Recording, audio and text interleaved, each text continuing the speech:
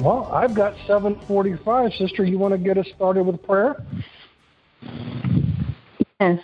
Father, thank you for the many, many blessings that you bestow upon us daily, Lord. Thank you for the health of our pastor, the well-being of his family, Father. We thank you, God. And Father, we thank you that you anoint him, Father, to share your word. I pray that you anoint not just him, but us also, Father, as the hearers, God, that you would meet us where we are, Father, and that your Holy Spirit would speak to us tonight, Lord, and that we would hear what the Spirit has to say.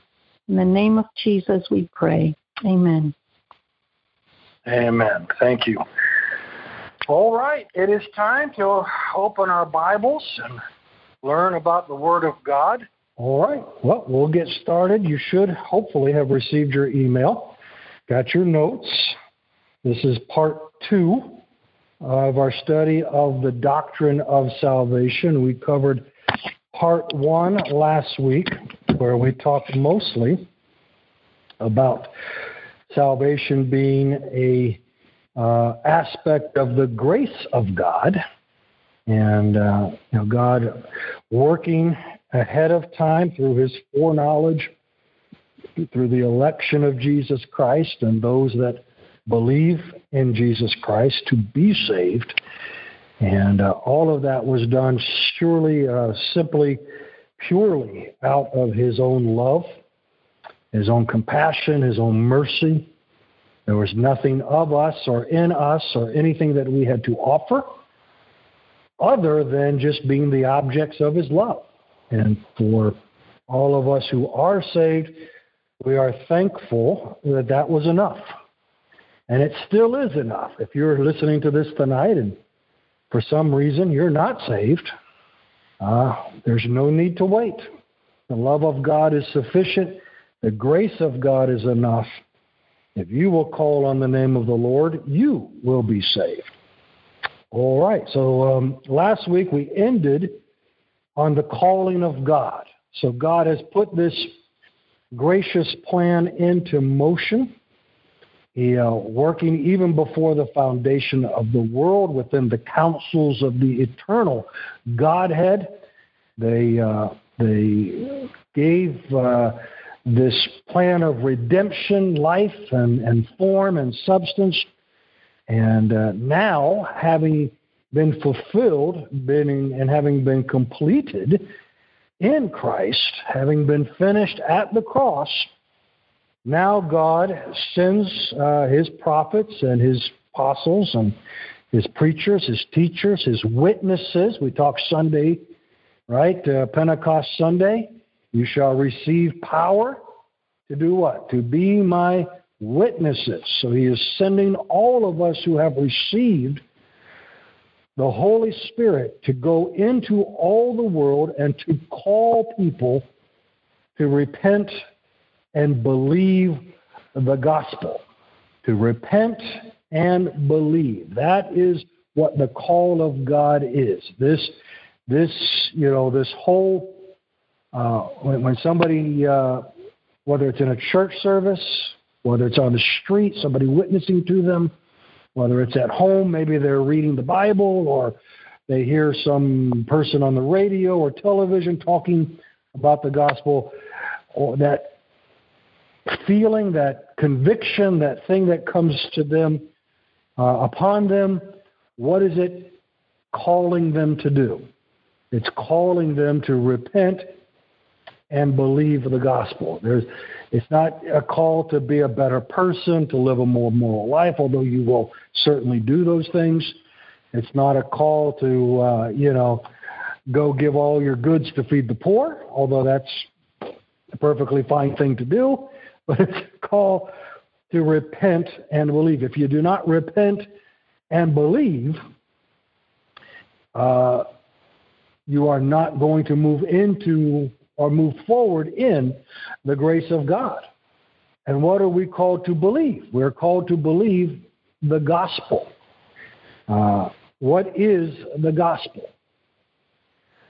The gospel is the good news that through Jesus' own death and resurrection, the kingdom of God has arrived in the person of Jesus Christ, who has come to save, heal, and deliver everyone who is under the bondage of sin, and that he is the power of God to save everyone who believes, regardless of race or class or social circumstance, regardless of gender, regardless of nationality or ethnicity or language spoken.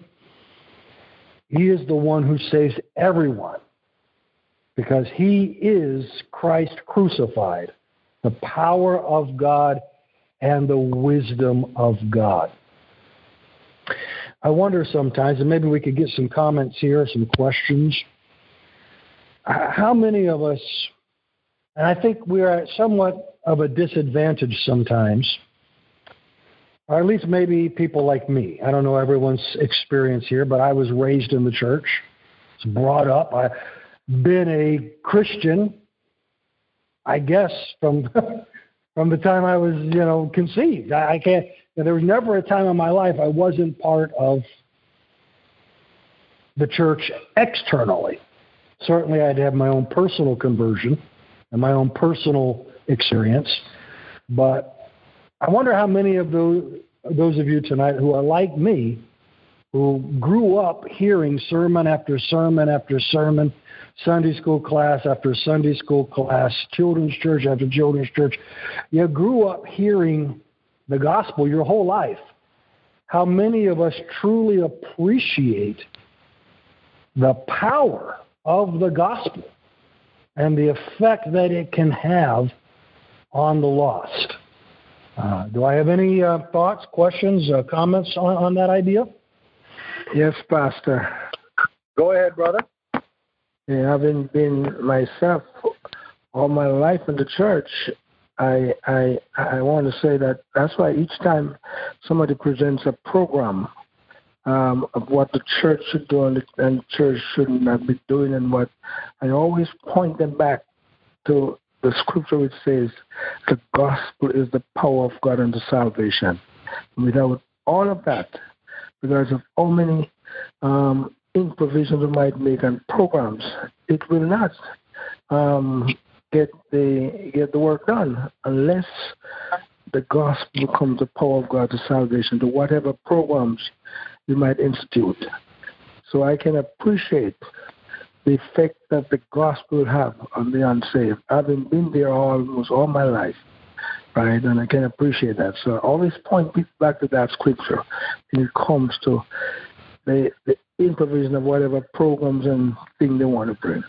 I rely always on the power of the gospel, the power that's in the gospel to bring salvation, not just to myself, but to those who hears this gospel. Amen. Like you, brother, and probably like a lot of us, long-term church people, I've seen a lot of so-called programs or, platforms, or, I've heard people talk about how do we modernize, the church, how do we make the church relevant, how do we make the gospel relevant, and usually I don't think they mean it this way, but usually what it ends up being is something less than the gospel, taking something away from it, watering it down, compromising it in some area to make it more acceptable or palatable to the world. But if we do that, I think we make, even if we're successful in winning conversion that way, are we converting them? Are we making them twice more the children of hell, rather than actually bringing them into the kingdom of Christ? A lot of what counts on the statistical report of the church as conversion, is it real conversion? Is it truly a name added in the Lamb's Book of Life? If it didn't come by and through the whole gospel of Jesus Christ. So I agree with you there. The generational efforts that come along from time to time to sort of redefine and reimagine what the gospel is. We have to be very careful not to change anything. I mean, you can change, the form stuff. You don't have to. We don't have to do everything the way they did it exactly 2,000 years ago. I like padded pews. I like air-conditioned buildings. I like sound systems. We don't have to but that's not the gospel anyway. That's just the various mechanical things, material things. But the message is what delivers. The message of Jesus Christ, of hope in Christ, of salvation through Christ. And I think maybe we're guilty, brother, and maybe some others who want to speak to this. I think because we've heard it so much or for so long that we've really forgotten how radical the gospel actually is. Think of Jesus standing up on the Mount, the Sermon on the Mount, his most famous sermon. What's the first words out of his mouth? Blessed are the poor in spirit, for theirs is the kingdom of heaven. Now, you've heard that your whole life. You don't even give that a second thought.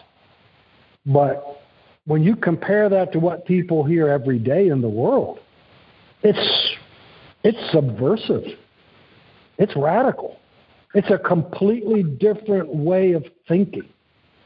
It's a completely different way of imagining the kingdom of God. I mean, look at some of the things he says. Love your enemies. Do good to them who are spiteful to you. If somebody smacks you on one cheek, turn the other cheek to them, that they can hit that one. I mean, we think of that. Think of that in the context of Galilee 2,000 years ago, Jesus standing in front of people who probably more than once been beaten by a Roman soldier or had their property seized by the Roman government or, had, some magistrate, some tax collector, a Levi, a Matthew, cheat them out of their, what was rightfully theirs. And here comes Jesus saying, love that tax collector. Do good even to them, even though they don't do good to you. That's such a subversive and radical idea. I mean, it's 2,000 years later, and we still can't get our minds around it because all you got to do is read Facebook and see what people say about, the presidents or the politics or somebody who voted for Trump or somebody. We still haven't figured out how to internalize this gospel and make it and really appreciate how counter-revolutionary it actually is. Anybody else want to speak to that?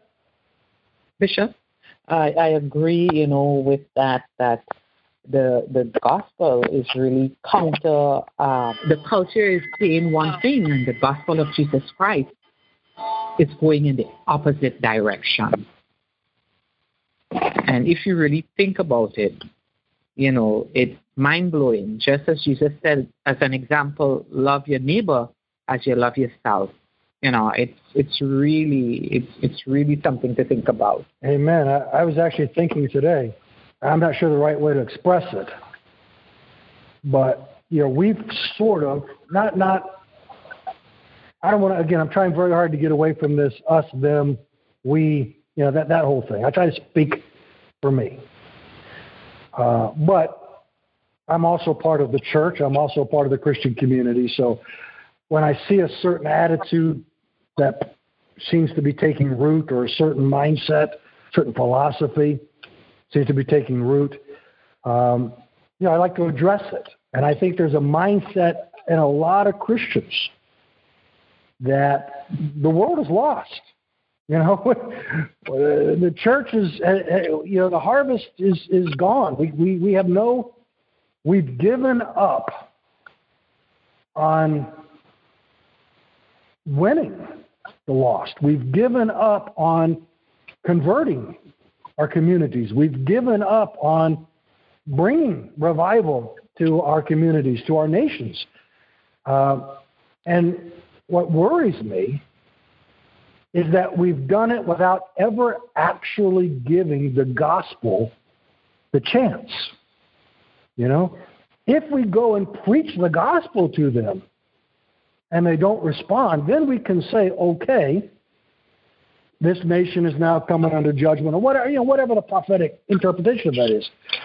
But a lot of times we're giving up on people without even one time actually trying to go into all the world and preach the gospel to every living creature.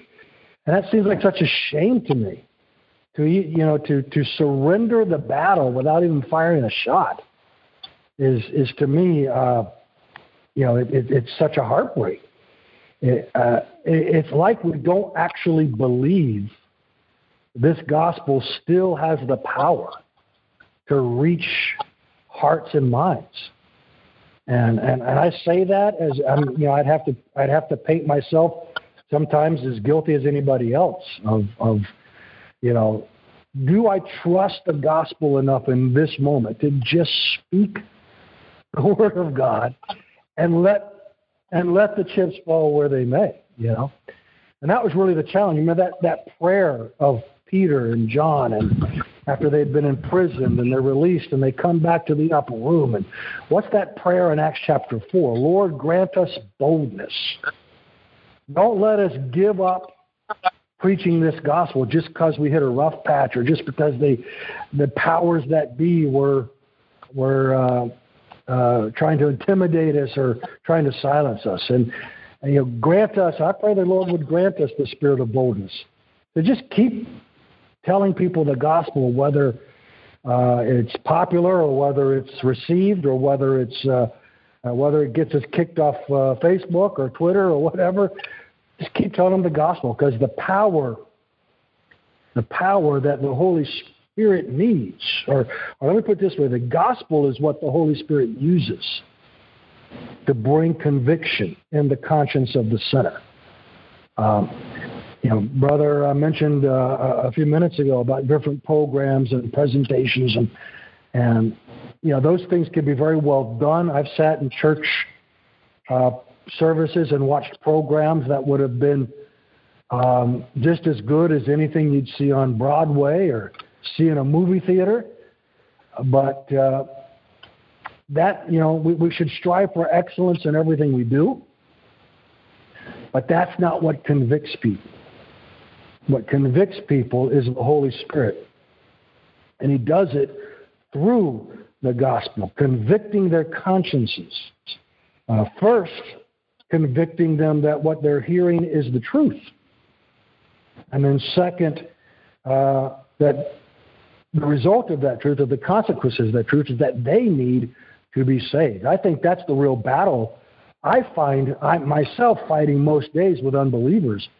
It's not even a question of whether Jesus really died or whether He really rose again. A lot of them are saying, that's fine. That's great. Works for you. Go. The problem is they don't themselves see any need or reason in their own life.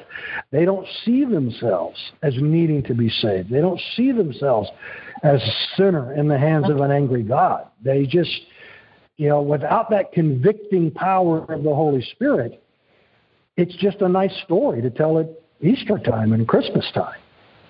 So we really have to understand how the Holy Spirit and the gospel work together to produce conviction in the hearts and minds of the lost.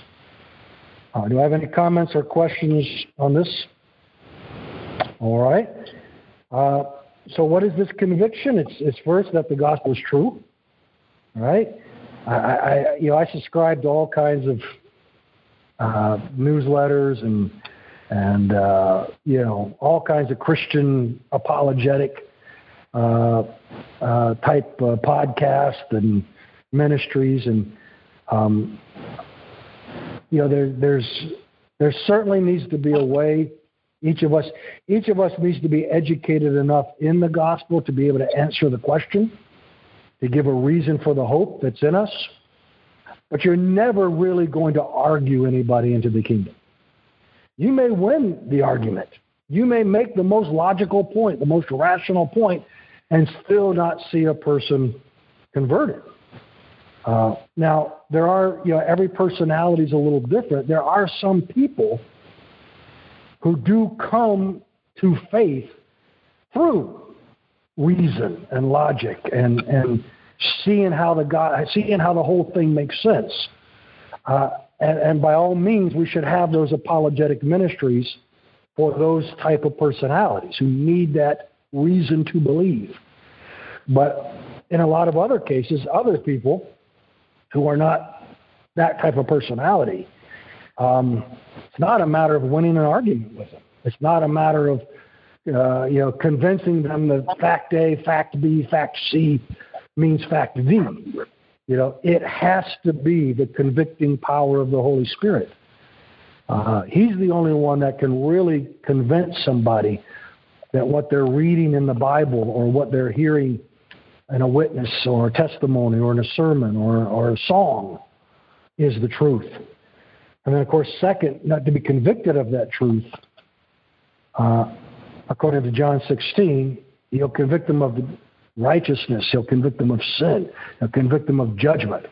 So there is that progressive conviction where they come to see themselves as the object of the gospel. They're the one that Christ died to save.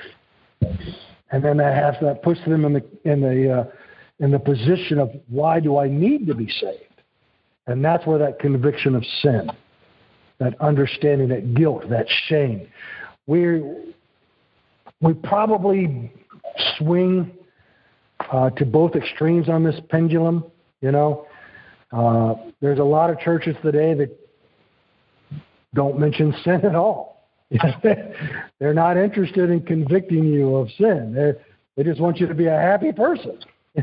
Be happy, be blessed, live your most blessed life, live your best life now, whatever all that nonsense is. That's one extreme. Then there's the other extreme of the people that every time you walk through the door, they want to beat you over the head with the Bible and tell you what a no good, low down, scum of the earth creature you are, and you never, and I understand there's some value of making people understand the weight of sin, but that's really the Holy Spirit's doing.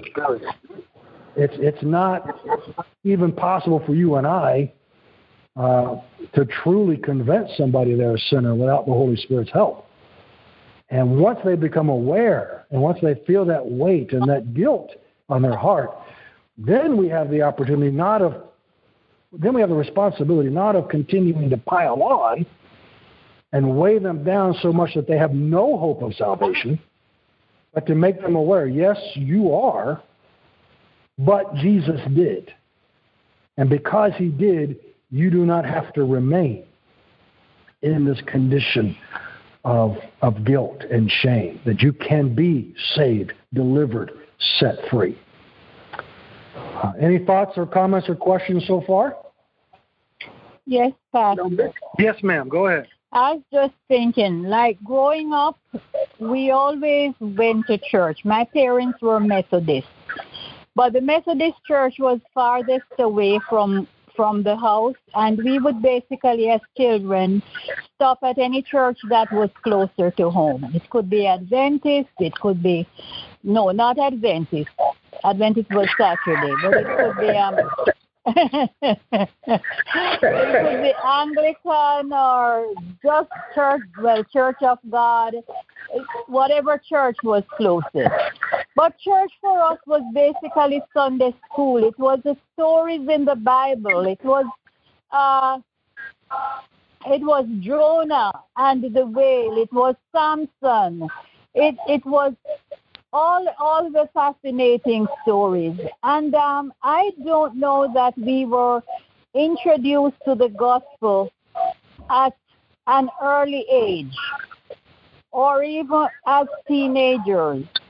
And I'm just thinking, how can we, you know, and it was about Christmas plays and the drama and a lot of other stuff going on. How can we introduce our children at an early age about the gospel and the importance of serving God, the importance of witnessing, the importance of living a called out, set apart, sanctified life, and not make it all about basically entertainment to a large extent, storytelling, fun time. I think, well, I'm just thinking of my own experience. How can we go deeper and introduce them to the Jesus who is the central focus of the gospel, and kind of bring that conviction earlier in life? Well, I think you've hit, on a real sore spot in a lot of Christian homes, a lot of Christian churches. We've got so many lost generations. It's almost too painful to even count at this point. I'll open it up to the class to offer any thoughts they have on it. But I would just begin. The testimony of Jesus Christ is not limited to Matthew, Mark, Luke, and John. He's there in Genesis. He's there in the garden. In the coat of skins that God made for Adam and Eve. He's there in the covering of the ark of safety. He's there in the covenant with Abraham. He is there in the Exodus, the Passover lamb. So those stories have to be more than stories. They are themselves parts of the gospel.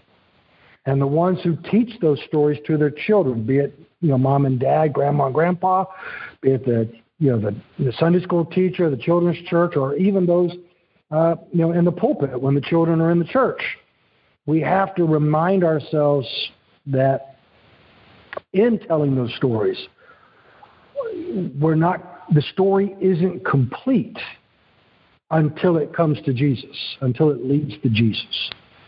And I think that's I don't want to say mistake, but I think that's sort of the gap that we have to cross, is learning to relate.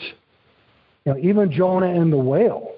That's a great story about resurrection and revival. Read Jonah literally, and he drowns. He's dead. You spend 3 days in the belly of a fish, you're dead too. But God rescues him. God revives him. Jesus himself used the story of Jonah and the whale as a prophetic promise of his own resurrection. So the story is there even in the stories. But even beyond that, to introduce our children to the gospel, we have this sort of blind spot, if we want to call it that. Maybe it's just a mindset that we need to talk ourselves out of, that children can't understand or really can't appreciate or really can't grasp certain concepts at an early age. And that is a huge error and mistake. Mm-hmm. Children are quite often a lot more perceptive and a lot more capable of grasping things. We actually, there's studies that show we actually lose our ability to assimilate information as we age. That the child's brain, the young person's brain is far more capable of making the connections, the neural pathways to, this is why you from an early age, you start teaching them to memorize scripture, to memorize prayers. Your child should know the Lord's Prayer almost as soon as they're able to talk. They should know Psalm 23. They should know John 3, 1 through 18. They should know Scripture before they're sent off into the worlds of preschools and kindergartens and all of that. So that's a parental responsibility and a grandparent responsibility to understand that these children, they're capable of grasping the concepts of salvation, sin. Any child that has had another child take a toy away from them understands sin. Any child that has had another child, any little girl that's had a little boy run up and punch her or pull her hair can understand what it means to be hurt, what it means to have your personal space violated. Your children are a lot more sensitive to these ideas than we give them credit for. So we've got to have a different mindset and speak to our children. I think I believe in Sunday school. I believe in children's church. I believe children should have a space where they can be as involved and as participatory as they possibly can at their own level of understanding. But I think it's also important that we make sure that we're aware that they're just as much a part of the whole body of the church as any of the adults are, and that they're gifted and that they're called. Samuel at 3 years old in the temple, hearing the call of God. David as a 13-year-old being anointed king over Israel. I mean, we sell our children short when we think, okay, well, when they grow up, when they're in college, when they're adults, then they can worry about this whole faith thing. So that's my 2 cents on it, dear. Anybody else want to speak to that? Go ahead. Not necessarily that, but is it possible? When John the Baptist came preaching repentance. When Jesus came, he came preaching repentance. I think there's one scripture that Jesus said, unless you repent, you shall all likewise perish. And in 2 Chronicles, I think 7:14, it says, if my people, which are called by my name, should humble themselves and pray and turn from. Is it possible that when we present the gospel to the world, we are not telling them that it requires confession and repentance, a turning from the way you're living and a turning to? So they're seeing this as a watered-down gospel and are not looking at the seriousness of it? I think so. Conviction, we were talking about conviction earlier, and conviction does produce faith in Jesus Christ. It produces that realization that without Jesus Christ we're lost. He's the only way of salvation. He's the one who died and rose again, and he's the one who is Lord over all. But conviction also produces godly sorrow. And it's godly sorrow for our sins that leads to repentance.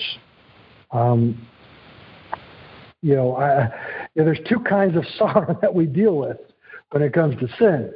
There's the sorrow of, I shouldn't have done that, I was wrong.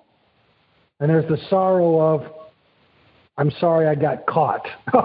I'll try to be more clever about doing my wrong in the future. The godly sorrow is the sorrow that makes us look in the mirror and understand that we're not the good person that we've always imagined ourselves to be. That we are indeed that thief, that liar, that adulterer, that murderer, that we privately and sometimes publicly accuse others of being. That the dust mites in the eyes of others are logs in our own eyes. And when you have that moment of realization, and it comes from understanding that truth, that had I been the only person in the entire world, Christ still would have needed to come and die and rise again to save me. That it's my sin that put him on the cross. It's my sin he paid for. It's not all those bad people in Washington. It's not all those bad people over in the other country. It's me. I'm the problem. I'm the sinner. And the only place to go from there is repentance if you want to be free of that burden. If you don't repent, you're always going to carry that guilt and shame with you. You might dull it with whatever drugs, alcohol, whatever your thing is, depressions and suicide attempts and all those things, all that or even the outward, the angers and the bitterness and the wrath and all those things, all of that flows from the same source. But if we do confess it, if we do repent of it, which means to change first of all, repentance is a change of attitude. We call sin sin. We stop pretending that it's something different, that it's just the way things are, or that it's just a mistake, or we have a change of attitude towards sin itself, that we recognize sin as the snake in the garden. It's the evil.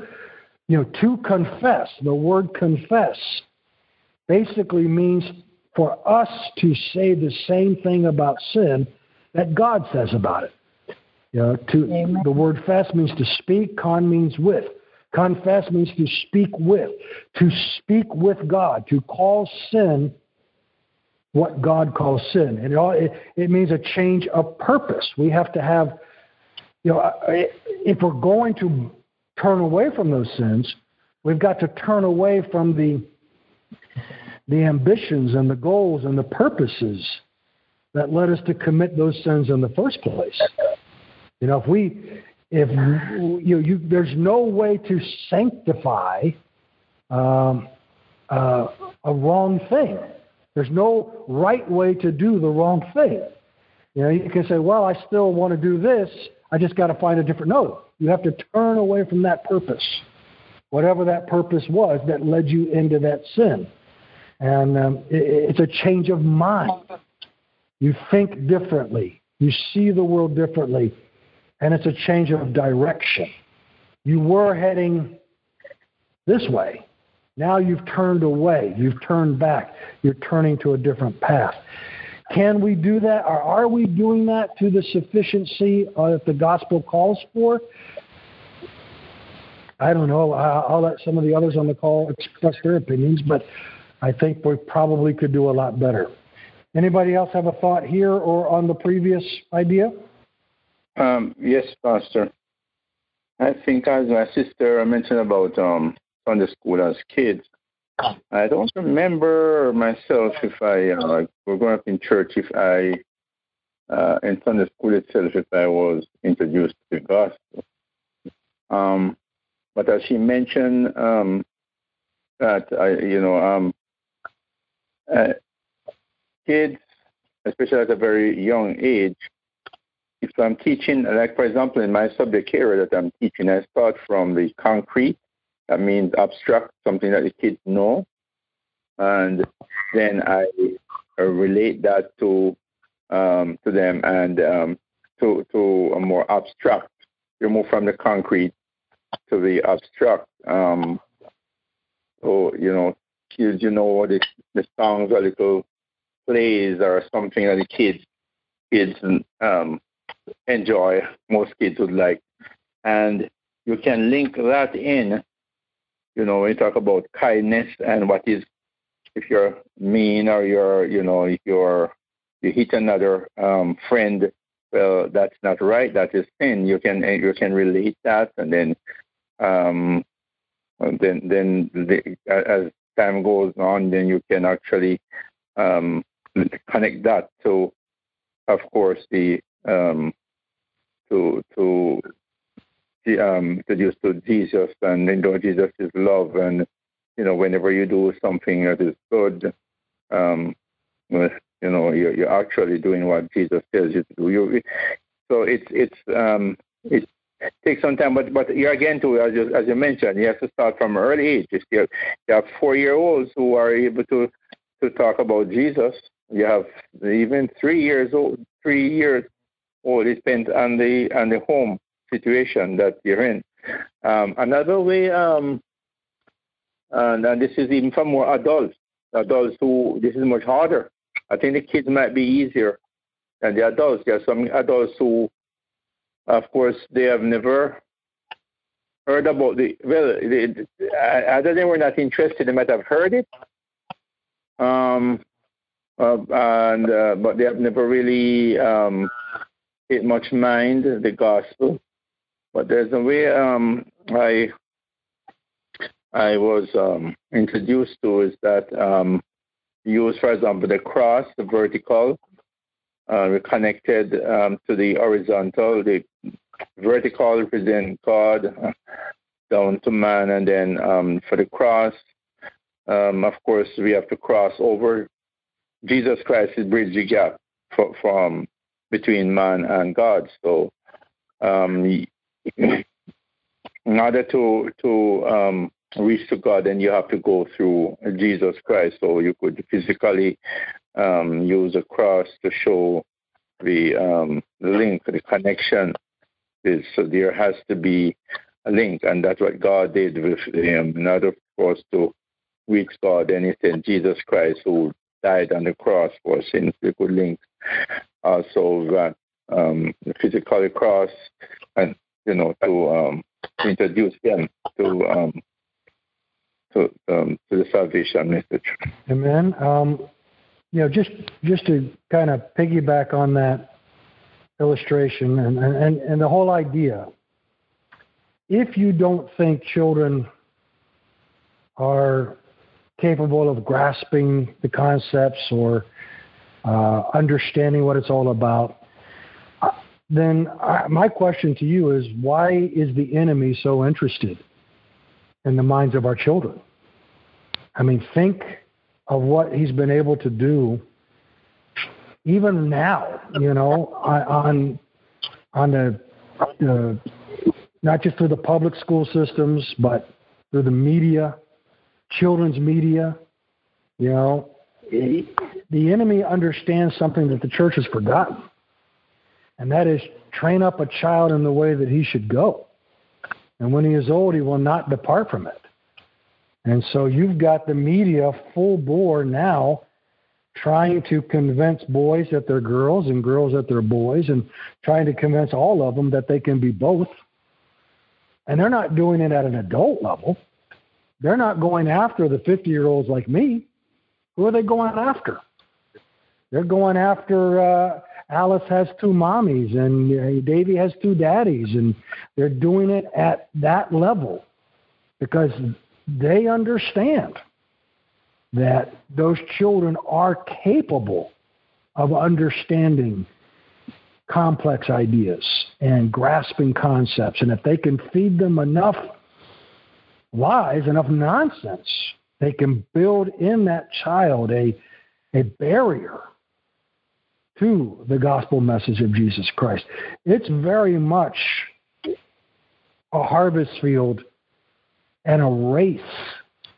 Who gets to these children first is going to determine in a lot of homes, a lot of families, a lot of communities, the success of the gospel in reaching a generation. Now, that doesn't mean that once you pass, 18, you can't respond. Of course you can. The gospel can penetrate at any level, at any age. You can be 99 years old and been a degenerate sinner your whole life, and the gospel can still reach you. But children are a prize, and the enemy has done a much better job of prioritizing. When I tell young ministers today, and I've told this to my son. Most of you know my son Ethan is a next-gen minister over at Cooper City. And I said, that is the most important ministry in the church. It's more important than what I do. I'm a caretaker. I'm a shepherd. I'm here to help the ones that are already in. But that generation coming up, if I was any person who feels a call to ministry, that's where I would go. That's what I would do. It would be to, whether it's through a Sunday school teacher, a children's church teacher, a worker. And again, those of you that are doing that, praise God for you. Thank you. And don't be afraid to challenge, whatever class you're teaching. If they're 5, if they're 15, whatever. Don't be afraid to challenge them every time to believe in Jesus, to call on the name of the Lord, to confess and repent and believe the gospel. They're capable. They can do it. Anyone else want to speak to that? If I could comment quickly, Pastor. Go ahead. I think that the enemy will target the children because that is a way of getting to the parents. That is a way of getting to the adults. Because when you get the minds of the children all warped and feed them, all this stuff that is not good, and the parents see that when the enemy basically set out to destroy the children, the parents are affected to the extent that they begin to doubt God. Their own salvation is compromised. Theirs, what they believe is now in doubt because of what they see is happening to their children.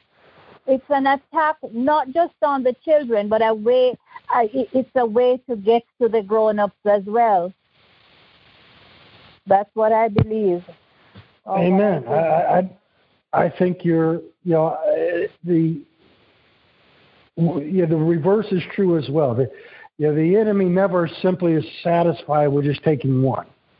He wants a foot in the door. And if he can get that foot in the door through the child, if he can get that foot in the door through mom or dad, if he can get that foot in the door through Uncle Joe, however he can get in there, once he's in there, he's going to try to tear the whole house down. And unfortunately, we have made it too easy. It really isn't that difficult anymore. And I'm raising my hand. I'm in the guilty party here of making it way too easy for things to come into my home via computer, via television, via music, via whatever that could be turned into weapons against the home and against the family. And it's hard. I know sometimes my generation was a little different. My parents, I've often accused my parents of borderline child abuse. And I say it jokingly. My parents loved me very much. But my parents were very careful to make sure that when I did wrong, I paid for it. That there were consequences to choosing the wrong words, to committing the wrong action. And they didn't do it to hurt me. They didn't do it to, make themselves feel good, exercise their power. They were deeply concerned about my soul.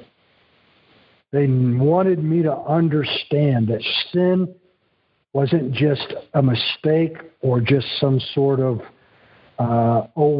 just don't do that again, that it had consequences, eternal consequences. And, before we go too far down that road, I just want to make sure we're talking now about conviction and repentance. And it was mentioned earlier, one of the manifestations of repentance is confessing sin. Even to the point now that even though I've been saved, truly goodly saved now for 33 years or 2 years, I still feel conviction when I'm not where I need to be, or not doing what I need to do, or leaving something undone. This confession is part of our walk with Christ. And, we never, at least I've never got to the point where I can say, you know what I did today? I did everything perfectly today. I was a perfect human being today. But for the sinner, this confession isn't so much just of our sins, although that's important, but it's really a confession of our sinfulness. And I hope you make the distinction, understand the distinction. And we talked about teaching our children.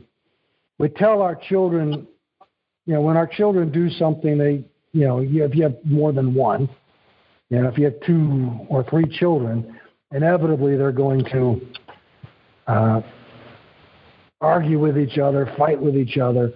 And as our job as parents is to go in there and say, okay, you tell your sister you're sorry. And we can make them do it. But it doesn't mean, just because they said they were sorry, it doesn't mean they actually were sorry. They're just, again, they're looking, to try to the least path of least resistance. But there comes that moment where, again, I say you have to look in the mirror and realize I'm the reason Christ died. I'm the reason he came. And that confession of your sinfulness is what leads to the forsaking of the sinful acts. A lot of us try to reform. We try to, like it's with diets. We try to, I'm going to eat less sugar today, except for that ice cream cone. I'm going to eat less. I'm not going to eat so much bread today, but, I really like that bagel. We try that with sin. I'm going to try to be more truthful today, or it's not reformation. It's not reformation. It's transformation. And that transformation is only possible if we see ourselves and admit to ourselves the way that God sees us.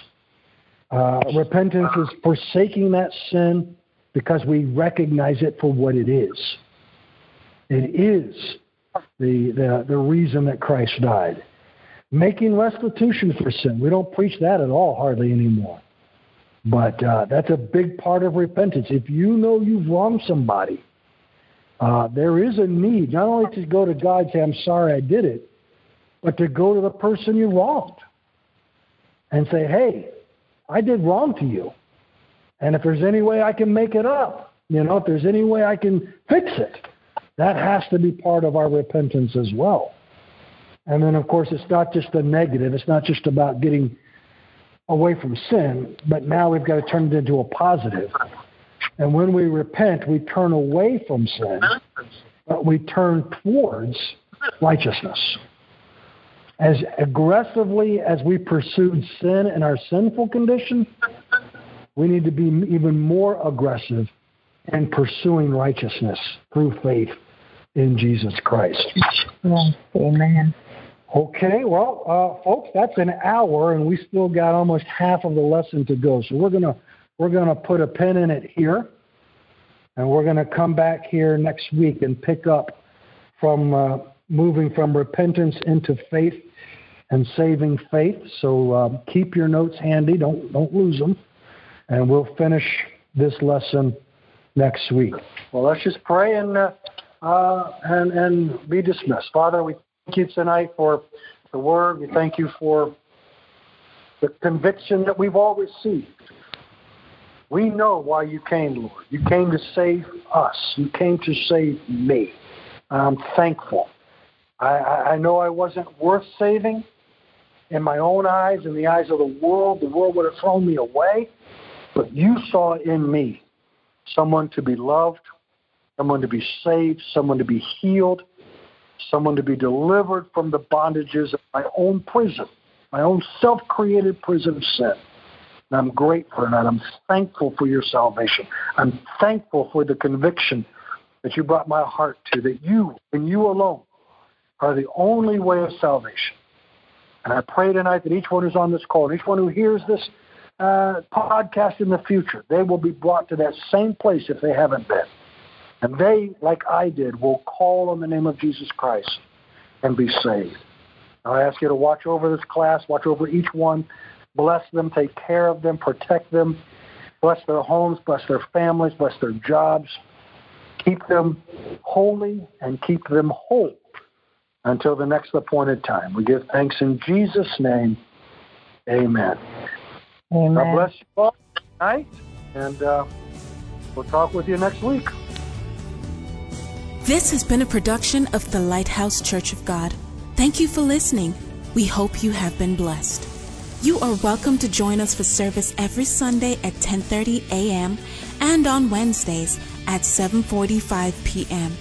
For more information or to support our ministry, visit our website at www.lhcogfl.org, or if you're in the Broward County area, we would love for you to visit our church located at 1890 Southwest 31st Avenue, Fort Lauderdale, Florida 33312.